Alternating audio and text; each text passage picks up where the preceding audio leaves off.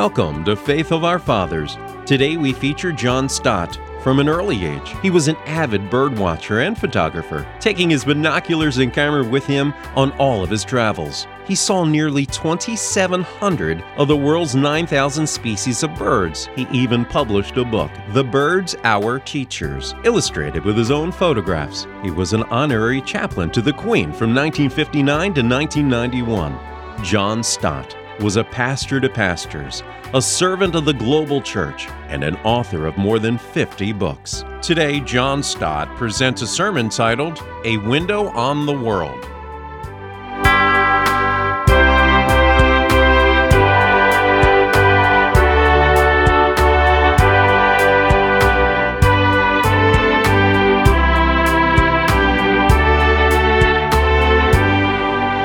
Well, we call today World Focus Sunday, as you know. It used, I think, to be called World Mission Sunday, and the sermon title that I have been given this morning is Window on the World. And it will not have escaped you that there is a word common to those three expressions, namely the word world. And when Christians see the word world, I think, if they are alert, two questions are prompted by the word in their minds. And the first is, what is the correct meaning of the word world? When the word is used in the Bible, for example, what does it commonly mean? How should Christian people understand the world in biblical terminology? And the second question is, what is the correct attitude that Christian people should adopt towards the world? The correct meaning and the correct attitude. I want to suggest to you that we can find our answers to these important questions in the passage read to us just now, and I would be grateful if you take the Church Bible, which is the Gospel of John, chapter 17. And I would like to reread verse 14 to 18. John 17:14. I have given them your word, and the world has hated them, because they are not of the world, any more than I am of the world. My prayer is not that you should take them out of the world, but that you protect them from the evil one. They are not of the world, even as I am not of it. Sanctify them by the truth. Your word is truth. And as you sent me into the world, I have sent them into the world. Well, if we meditate on those verses, we should be in a position now to answer our first question. What is the correct meaning of the word world? The word actually occurs 15 times in this prayer of Jesus. His mind seemed to be focusing on the world and on the relation that his followers should have towards the world. Now, when he said in his prayer, verse 18, as you, Father, have sent me into the world, so I have sent them into the world.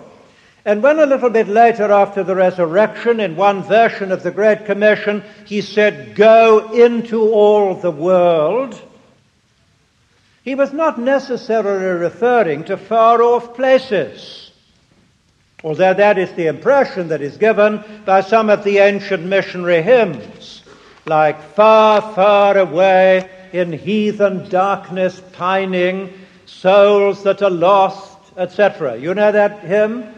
Far, far away. That's where the world is, according to that missionary hymn. And the same myth is being perpetuated today in many Christian circles. When many people say the world, they think the third world. Or some people now call it the two-thirds world, because two-thirds of the population of the world live in it. That is the blocks of Asia, Africa, Latin America, in which the so-called developing nations are to be found.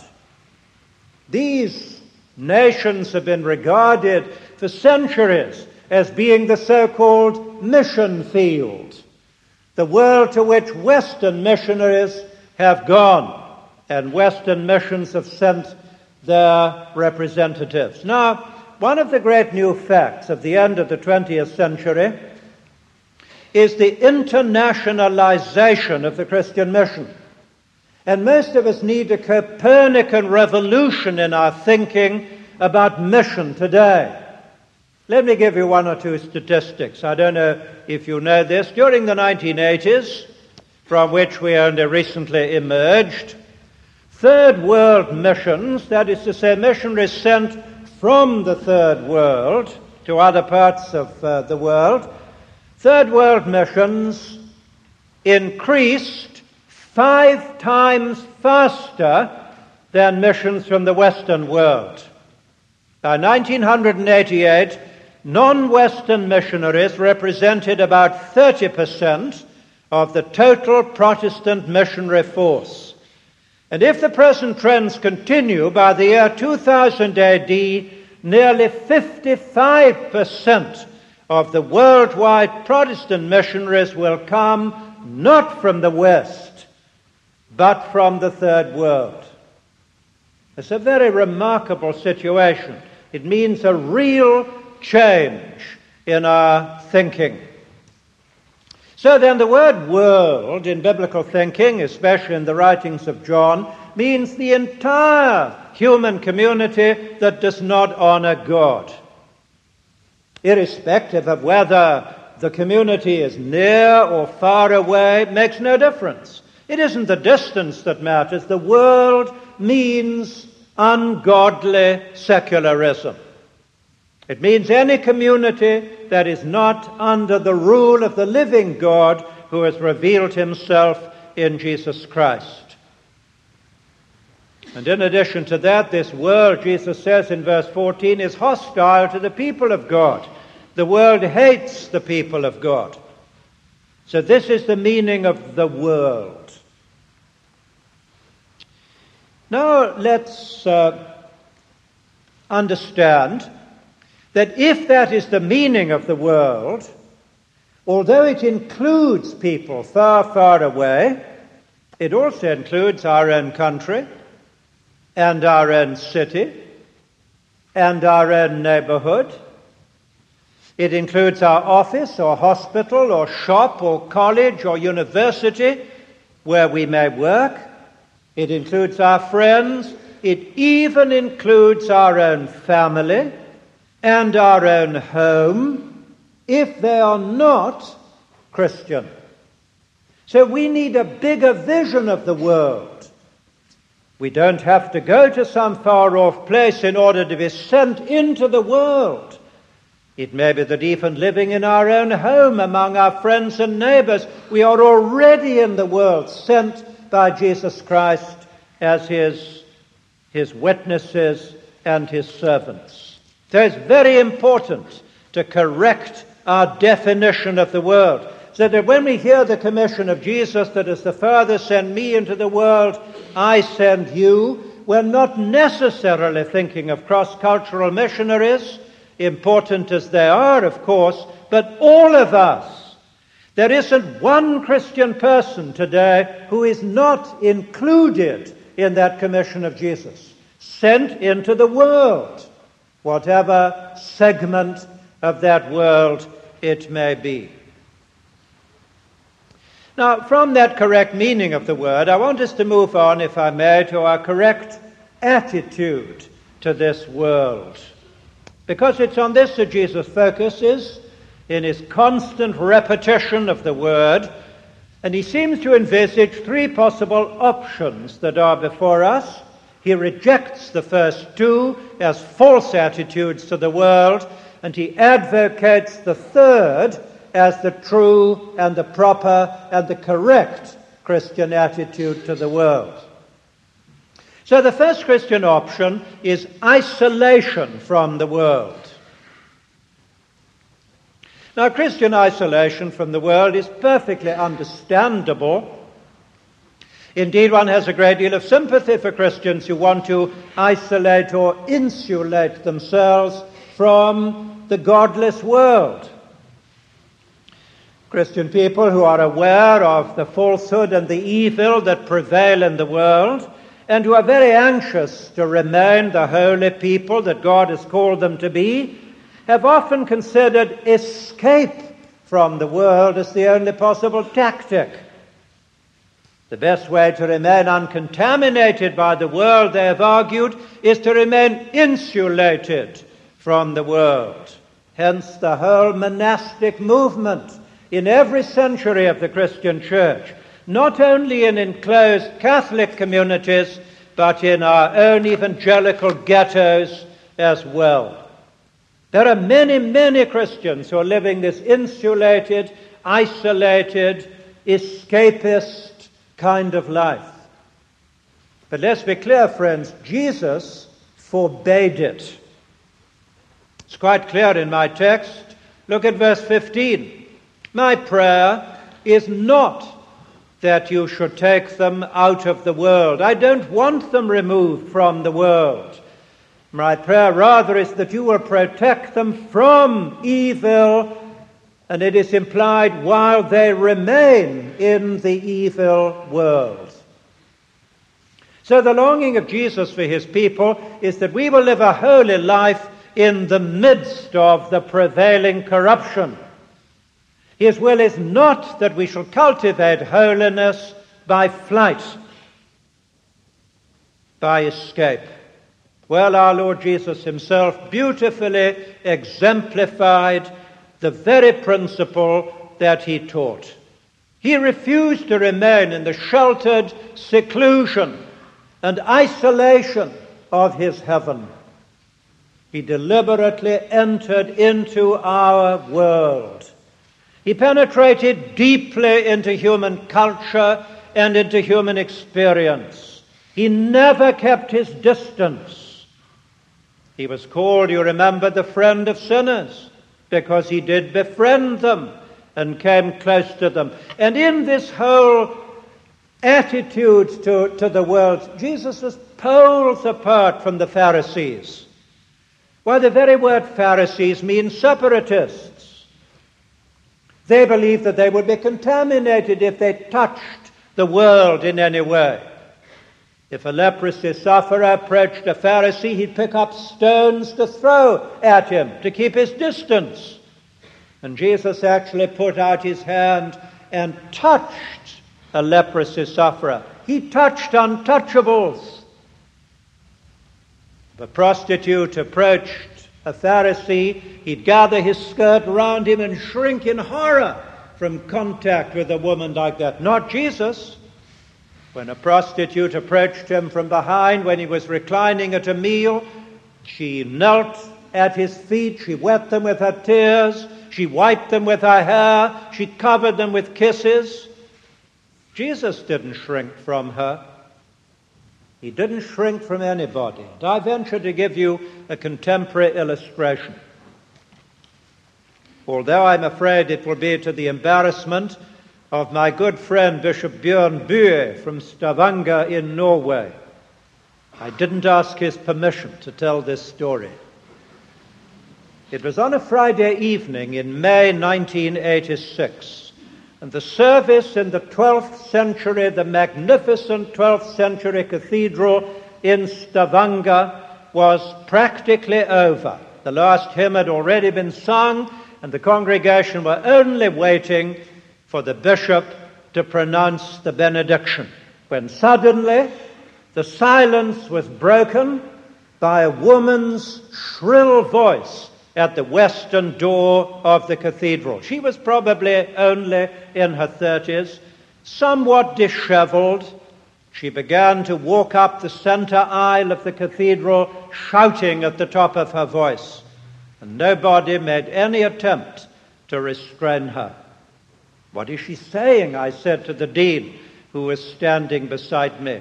"She is saying," he whispered back, "that at the beginning of the service the bishop had said that everybody was welcome, but she wondered if there was a welcome for her." For she was a prostitute, she said, and she had an illegitimate child, and she was a drug addict as well. So could there be a welcome for her? She continued to walk up the aisle with her arms stretched out in eloquent appeal and a look of anguish on her face. Was there a welcome for her? She kept repeating. She was in the chancel now. She'd passed me, I was thankful to say. I didn't know what I would have done. And she was walking towards the bishop. He didn't move. There was no look of disapproval on his face, only a gentle smile of compassion. She flung herself into his arms, and he did not reject her.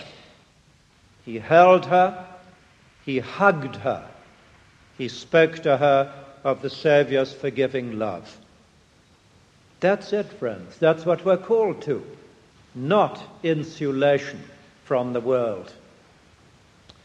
So that brings me to the second possible Christian option, and that is assimilation to the world. This, of course, is the exact opposite to isolation from the world. And here are Christian people who are rightly concerned not to run away from the world. They are resolved to penetrate the world for Jesus Christ. But in the process of doing it, they lose their Christian distinctives. They assimilate the beliefs and the behavior, style and pattern of the world. They become indistinguishable from the world. And that has been another common mistake down the Christian centuries. But Jesus forbade that as well. We've already seen in verse 15 that he prayed that they might be protected from the evil. In other words, that they might not assimilate to the world. And now in verse 16 he affirms that these followers of his are not of the world. That is to say, they do not belong to the world.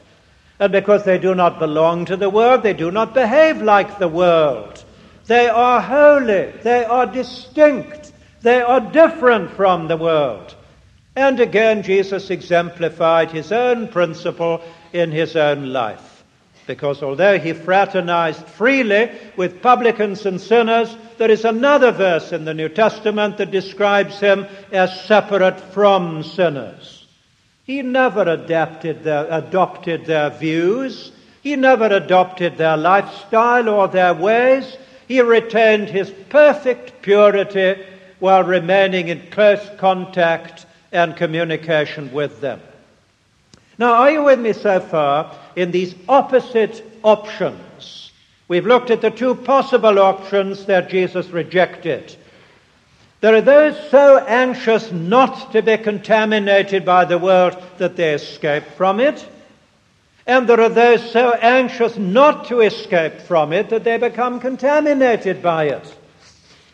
And those are the two common mistakes that all of us make. But Jesus calls us neither to an unworldly holiness, nor to an unholy worldliness, but to what Dr. Alec Vidler called a holy worldliness. Using worldliness not in the sense of assimilating to the ways of the world, but as an opposite of other worldliness. Worldliness in this sense is involvement in the life of the world without becoming contaminated by it. So that brings us to the third Christian option, which I will call identification with the world. Because identification is not the same as assimilation. Assimilation is becoming like the world in its beliefs and in its behavior, but identification is entering into the world without compromising our Christian belief and behavior. It's identification without any loss of Christian identity. And once more, Jesus beautifully exemplified his own principle by means of the incarnation. By the incarnation, he actually entered into our world, as he also took our nature upon him. But in becoming one of us, he did not cease to be himself. And in becoming human, He did not cease to be divine. He remained fully himself while entering into our world. Now he says, as the Father sent, or as you, Father, have sent me into the world, so I send them into the world. So that he made his own mission the model of our mission, which means that all authentic Christian mission must be incarnational mission. It involves entering into other people's worlds. For some people it involves becoming a cross-cultural missionary, soaking themselves in the culture and in the language and in the history and in the art of the country of their adoption. For other people it means developing a costly cross-cultural friendship in their own city with some international person, seeking to enter into that other person's world in order to bring the good news to him or her. For others it may be caring for the poor or the homeless or the unemployed in the city in which we live. For others it may mean struggling by the books we read and the films we see to understand the contemporary world, entering into it mentally, sympathetically, in order to share the gospel with people like that. All these things and many more are examples of incarnational mission, entering into people's worlds to reach them with the good news. I've often quoted, because I like very much, the eloquent words spoken by Archbishop Michael Ramsey when defining what he understood to be the mission of the church in a little book written in the 1960s, a critique of secular theology called Images Old and New. This is Archbishop Michael Ramsey. He said, "We state and commend the faith only insofar as we go out and put ourselves with loving sympathy inside the doubts of the doubter, inside the questions of the questioner, and the loneliness of those who have lost the way." That's incarnational mission, getting inside people and into their world. If only the church could learn to do that. Well, let me recapitulate and conclude. Here are three options. Which is yours? Isolation, the way of escape. Assimilation, the way of compromise. Or identification, the way of mission. All three options are in my text. Verse 15, we are not to be taken out of the world, escape. Verse 16, we don't belong to the world, so we mustn't go the way of compromise. But verse 18, we are sent into the world, the way of mission. It's commitment to mission which will deliver us from these opposite mistakes of escape on the one hand and compromise on the other. It is escape and compromise that make the Christian mission impossible.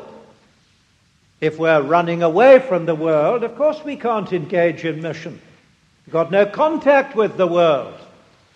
If we assimilate to the world and compromise, of course we can't be involved in mission, because our message is compromised.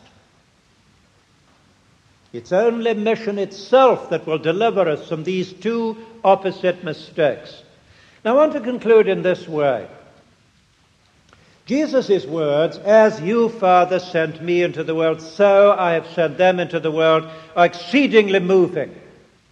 Because I think you will remember that many times in his public ministry, Jesus referred to the Father as he who sent me, and to himself as he whom the Father has sent. The sender and the sent one. Often he used that language. And that tells us that deep in the self-consciousness of Jesus was the conviction that he had been sent into the world on his mission. Mission was an essential part of his identity. Now I venture to say that similarly it should be part of ours. We are not just people who have come to Jesus for salvation. We are also people who have been sent by Jesus on mission. Mission is an essential part of our identity if we're Christian people. We should be able to refer to Jesus as He who sent us. And we should be able to refer to ourselves as those whom He has sent. And this should be profoundly part of our self-consciousness of what we are, of what our identity is as Christian men and women. Now, it's perfectly true that the modern mood, even in the churches, comes into direct collision with this idea of mission. There are many Christian leaders, a growing number of Christian or semi-Christian leaders, who are embracing what is called pluralism. And pluralism is not just the fact that there is a plurality of religions and of ethnic groups in the country. Pluralism is an ideology. Pluralism is a philosophy which affirms the independent validity of every religion. And those theologians who have become pluralists are now telling us that we have to give up our naive attempt to win the world for Christ. Oh, there can be no world mission, no world evangelization, they say now. No, Christianity is okay for us, but then Buddhism and Islam and Judaism, etc., are okay for them. Leave them alone. That's pluralism. Now, we can have no truck with that. We refuse to go that way. However great the opposition becomes, however large the number of people, even Christian theologians and leaders and others, however large it may become, of those who are rejecting the Christian world mission, I hope we shall stand firm with Jesus Christ. Because ultimately there is only one reason, and that is that He has said, "As you sent me into the world, Father, I've sent them into the world." So we got to choose who we listen to and whom we obey. Let's pray. We'll spend a moment or two in silent response.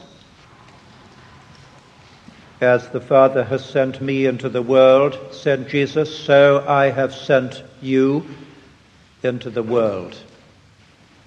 Is that sentness, that sense of mission, a profound part of our identity and our self-consciousness?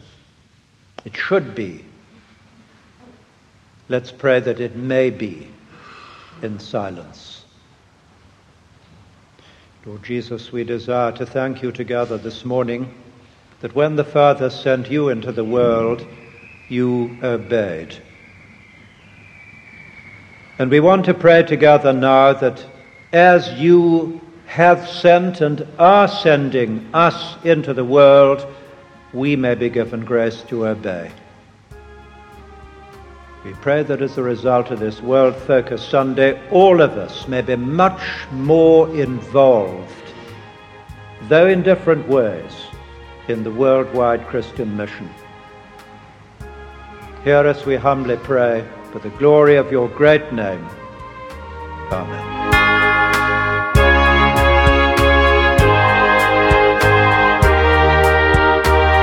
You've been listening to John Stott. Listen to Faith of Our Fathers each Saturday and Sunday to hear more great 20th century preachers.